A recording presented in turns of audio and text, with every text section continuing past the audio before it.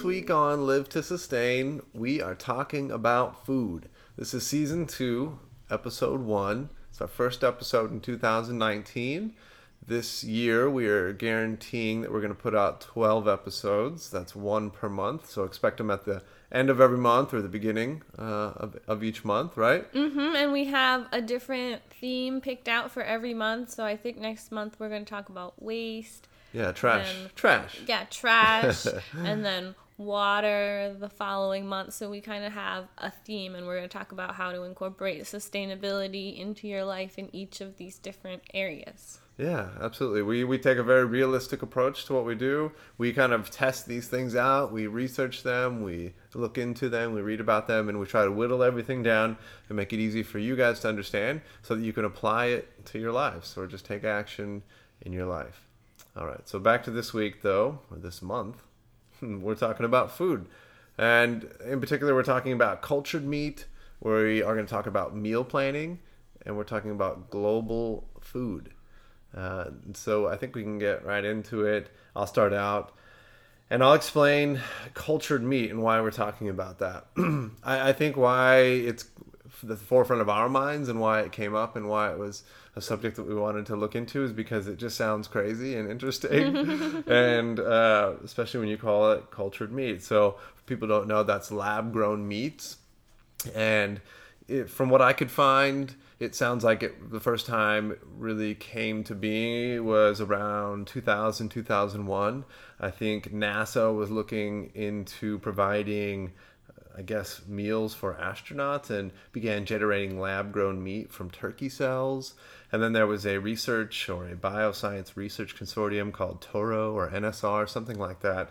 And they managed to grow fish fillets from goldfish cells. That was back in 2000. And I'm not sure that any of those were edible or really tried. I think the first time that somebody actually ate lab-grown meat was a burger patty that was produced by a lab that Mark Post, I guess maybe was the owner-operator or head of. But Mark Post is a professor of vascular physiology and tissue engineering and is CSO of Mosa Meat. So back in 2013, their company created a patty, and they tried this and made a big public thing about it. And I'm sure most people heard about it.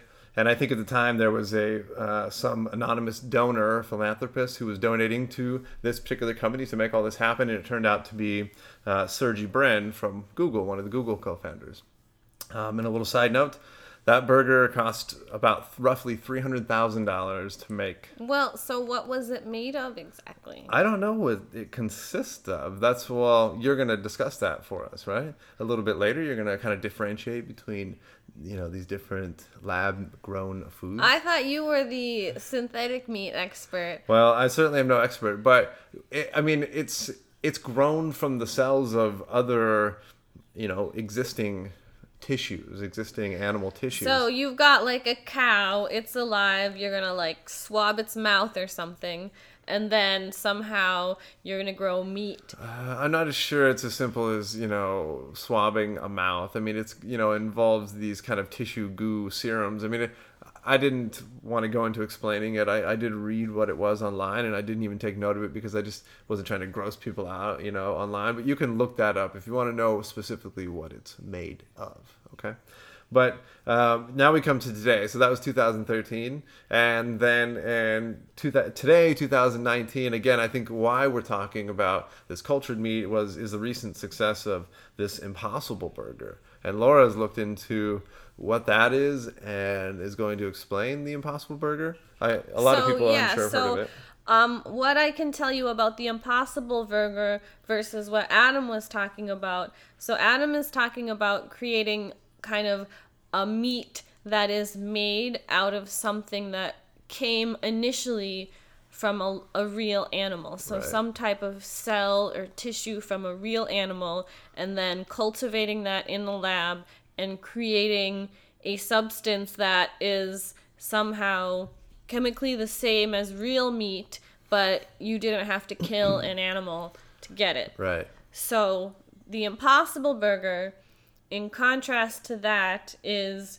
a completely plant-based burger. So there's no animals involved, not even a little cell from an animal. This is entirely plant-based, but it is similar to cultured meat, I guess, in that it's a lab-grown product. It's kind of, they start with a plant. I think it's the root of a soy plant. So they start with that, and they're getting this molecule. So apparently there's this molecule, it's called the heme molecule, Heme, and it's a molecule that it's found in a lot of meat. It carries the iron in the meat, and so it gives it that, I guess that meaty flavor. Okay. But apparently it's a substance that is present in all living things. So you can get it from plants. So they're getting this heme molecule from the root of a soy plant, and then they're taking that into their lab, and they're doing their magic on it, and they're growing that and they're turning that into a delicious plant-based burger patty. Okay. So no animals involved, all plant-based, Right. but they're using chemistry. They're mixing it with coconut fat to give it like a little bit of fattiness, and I think they said potato flakes will give it that kind of crispy outside. So they really wanted to mimic the texture of real meat in a real burger. So they've sort of played in the lab and done some chemistry and fancy cooking to create a delicious. I haven't tried it. I super I was want gonna to say, try I think it. it's been a success. I'm hearing a lot of people who have had it say it's great. It's very recent, right? I think it was just in this summer that the FDA basically approved it to be sold, and I think it's only 2014 is when they approved the heme product, or the kind of main ingredient, as generally regarded as safe. That's I see. the classification that it Got it. received in 2014. The company was founded in 2011, so it's been kind of like 8 years that they've had the product out there. But I think really only in the past few years has it become super popular. But it was like in some fancy restaurants. Like the first restaurant it was in New York City, Momofuku. Yeah. It's like a nice high-end it's not restaurant. cheap, right? I mean, it's $14, $15, $16. I don't know how $17 much burger. it costs actually, but it really, in the beginning they only served it in like really nice fancy places. But now I think they're coming out with a new version that's available in a bunch of places.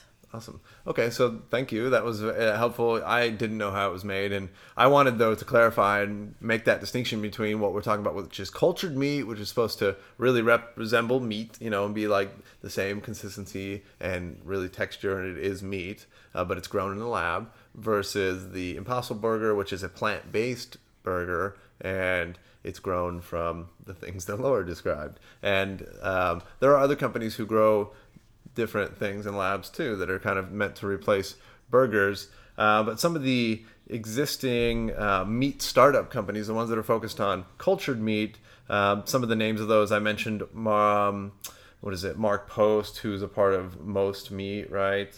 Did I get that name right? I just want to double check.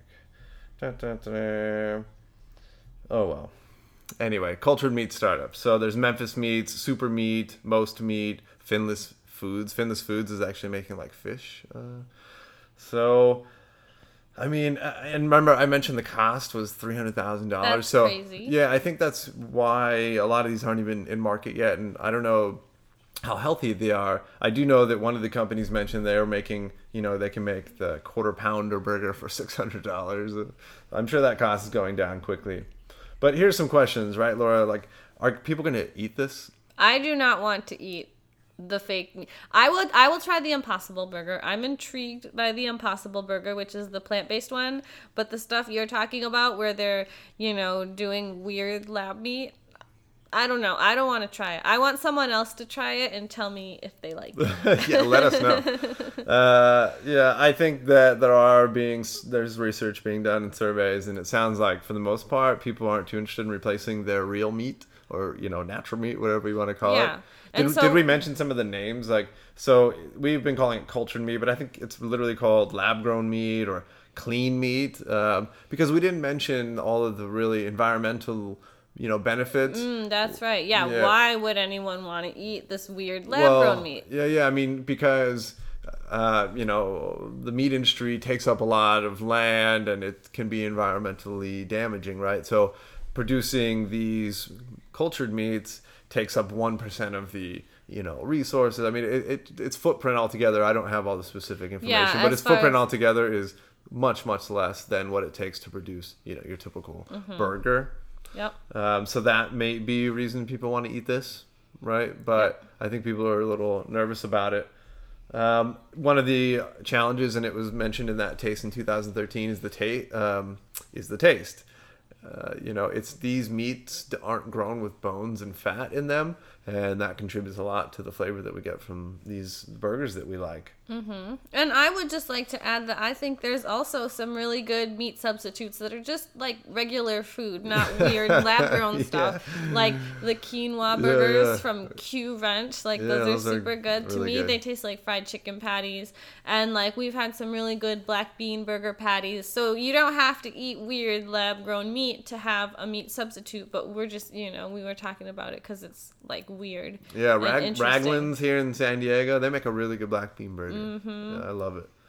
And all right, so and then is the meat even going to be healthy for you? That's the kind of last obvious question that I have is it good for you, and what is it doing to you? That's weird, meat that's grown in the labs, but I don't know. That's coming from a perspective of not knowing a lot about it. But yeah, I don't know either, but I would definitely want to see some other people eat it and then find out what happens to them before I choose to eat it. Yeah, well, so if anybody wants it sounds like Mosa meat. I think earlier I had mistakenly called it Most Meat. It's Mosa meat, and they're expecting maybe 2020 to bring to market. So if anybody's interested, look for it in markets. Mosa meat. All right, so next on the show, meal planning. And again, the theme this month is food. And we're talking everything food. And specifically how to eat more sustainably, how to buy your food more sustainably. Yeah. So in context that's why we're focusing on meal planning, right? Is because there are two sustainability related benefits. And in particular, by doing meal planning, it helps us make purchase decisions that are more informed, right? We've thought it out. We've thought about our recipes. We aren't just maybe buying in bulk. Because food waste is a huge problem. Correct. Yeah. I don't know, the numbers, but food waste, like 40% of the food that's grown in the U.S. Well, we do have those numbers, and we're going to talk about that in the global food next. Mm-hmm. But, and then, so really the 2 points of why is meal planning sustainable? And why are we talking about it is because, again, it helps you to make better purchase decisions and just proper purchase decisions. And so that you buy from brands maybe that are better for the environment and you're not wasting food, like Laura was saying. But also it's just healthier for you if you're thinking about what you're eating, So in terms of making informed purchase decisions, I know that Laura and I have been reading a lot lately about basically how eating so much meat affects the environment and the greenhouse gas emissions associated with it. So experts, whoever they are, right? There's a lot of them, scientists and people who study the climate and agriculture and our diet and things, basically are suggesting that we have to, our meat consumption, they're suggesting we cut it in half. So I believe in 2018, the U.S. ate per person in 1 year, on average, 223 pounds of meat. That's a lot. I mean, that is a lot. but sorry, what they're suggesting is that you have to cut that in half. So they're suggesting people eat only 110 pounds of meat per person per year in the U.S. So meal planning, it helps you to think about those things, plan out your meals in advance so that you're just maybe having a burger once a week instead of every night. All right. And then, I think meal planning helps us people who are busy, right? Most of us, while you're working at lunch, you head out from the office, and if you didn't bring anything, you're buying lunch out, and the options aren't always great. Yeah, you're spending money, you're getting unhealthy fast food. Yeah. So we brought this up because we are just trying to make it comfortable for people who haven't thought about it. I know that it's not a new concept, and planning your meals is things you can find everywhere, right? But we have a few examples on our website that'll help show you guys how simple it is. And we demonstrate some ingredients that you guys can use. So check out the website and look at the meal plans. And then I want to talk a little bit about a couple different food delivery things that we've been trying out recently that we really like. Well, the first one, Splendid Spoon. I've been doing that for a while. Mm-hmm. And Splendid Spoon is a plant-based meal delivery service. So they do smoothies, breakfast smoothies. They do lunch bowls, which are delicious, vegetable-based lunch bowls. And then they also have a souping day, and they deliver all to your house, and it's all ready to go, and it's super easy because when I'm busy and I'm stressed out, I just love to grab a smoothie from the refrigerator. It's really delicious. It's all plant-based, and then I can bring a lunch bowl to school. So I found that super helpful, and I think it's a good way because I think for me, a lot of people are like, okay, I'm down to cut back on meat. But, I don't even know where to start. I can eat cheese pizza. I can do that. I can do a grilled cheese sandwich. Okay, but, what do I do after that? I literally don't know. So I like it when a meal delivery service is going to send me something and it's all ready to go. They made all the decisions for me, and it's here, eat this vegetable bowl, and you're going to like it. And I did like it, So that's Splendid Spoon. So we have a coupon on our website, so you should check that out. Definitely. Or I don't know if it's not a coupon, but we're offering $50 off, your first purchase. So check that out. Excellent. So that's one great suggestion, in the spirit of teaching, which is what we're trying to do here.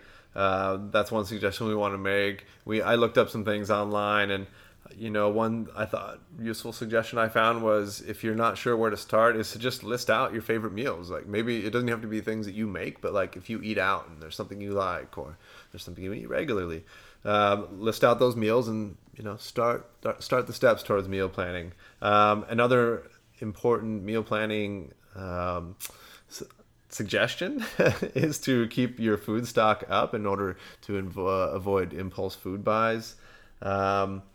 And basically, it's important to plan ahead so that you're eating make healthy sure you food. have food in your fridge. We loaded up today at Trader Joe's, and now we are set for a few weeks. But so then the other meal planning, delivery that we've been trying recently that I really liked and want to talk about was Plated. Yep. So Plated is we're on this program where it's 2 meals a week. So they send you 2 meals a week, and it's not all ready for you. You have to cook it. So it's a little bit more work. It takes me I think half hour, 45 minutes to cook these meals, but they give you everything all pre-portioned out. All the ingredients are ready to go, and they give you all these recipes, and we selected the vegetarian option.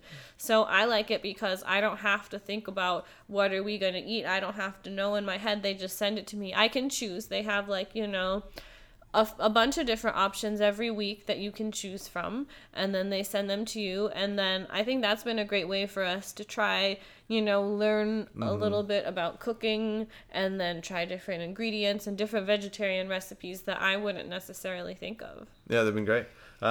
So a couple more suggestions. Apps, for those who like to do everything technology, some apps. And I don't know how well these work, but I looked for reviews online, and I'm just going based on what everybody says. And in the internet society, these are apps called CookSmarts and Pepper Plate are two that were recommended. Meal planning apps? Meal planning apps. So if people who need help can use those apps. I'm sure they probably have things like recipes maybe already available. So check those out. And last subject is global food. And the reason we're talking about global food today is because our global population is going to boom in the next 20 or 30 years. And how the heck are we going to feed all those people? I know that we have pockets of the world, and this country where, people are already going hungry. So it's kind of a big subject. When I initially started looking into it, I was looking at things like distribution and availability and growing food and waste of food and hunger, and that's overwhelming, and that's a lot to cover. That would take me forever. especially something like distribution. But I realize there are challenges with the distribution of food, and it does contribute to hunger, and it's what leaves, some countries with hungry people. In the U.S., we produce enough food to feed everybody in this country, but because of how the food is pushed around the world, distributed around the world, it leaves some people hungry. Well, here's an interesting fact that I wanted to share. The United Nations Food and Agricultural Organization estimates that about 10% of the population, of the global population, is suffering from chronic undernourishment. And this was in 2016. So basically they're saying that roughly 10% of the world is hungry right now. Mm-hmm. So, but what's interesting is that you're saying that it's not an issue of there's not enough food. It's not like there's literally not enough food to feed 10% of the world. It's just that because the way that it's getting distributed. Yeah, well, here let me read this. The FAO defines 4 dimensions of food security, which food security being like, right, how can people get food or people's access to food? And those 4 dimensions are all of these must be fulfilled simultaneously for food security to exist. The 4 dimensions are physical availability of food, economic and physical access to food, food utilization, and the stability of those other dimensions over time, I guess. So basically it's saying that the scarcity of food depends on not only just how much food is there, which is physically how much food is there, correct, but does the population have enough money to buy food? Because sometimes people are going hungry, they're starving because they're literally don't have enough money to buy food. It's not that there's not enough food for them, they don't have enough money to buy the food. So that's, another reason that people are going hungry, which has nothing to do with, the abundance or scarcity of our food supply.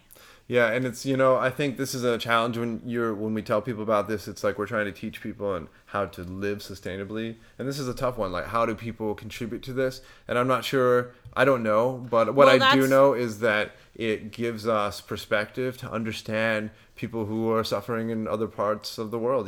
People who are coming to our borders and who need, a place to call home because they're not getting what they need at home. And food scarcity is one of those major issues. Well, and that's why we've been talking a lot on Live to Sustain this month about cutting back on your meat and dairy consumption.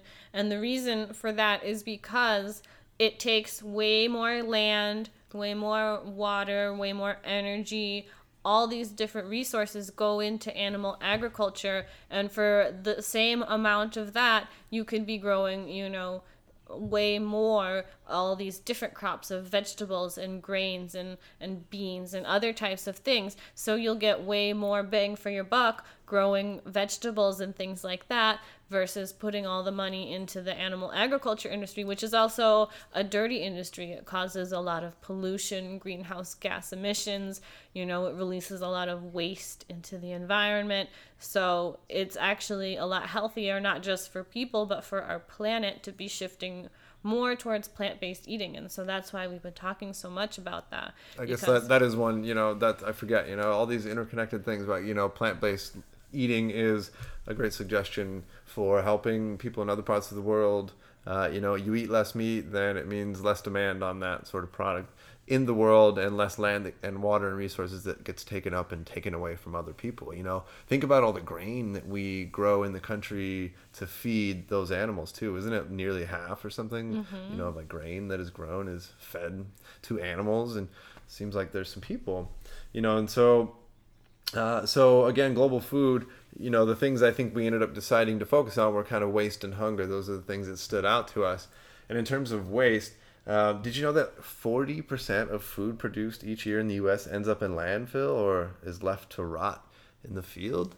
That's terrible. Yeah, I think that's basically, stuff that doesn't get taken from the land, right, is left there to rot. Maybe stuff that is thrown out in the process of, harvesting, stuff that's lost on the way maybe due to weather problems or whatever of transportation, getting it to the store.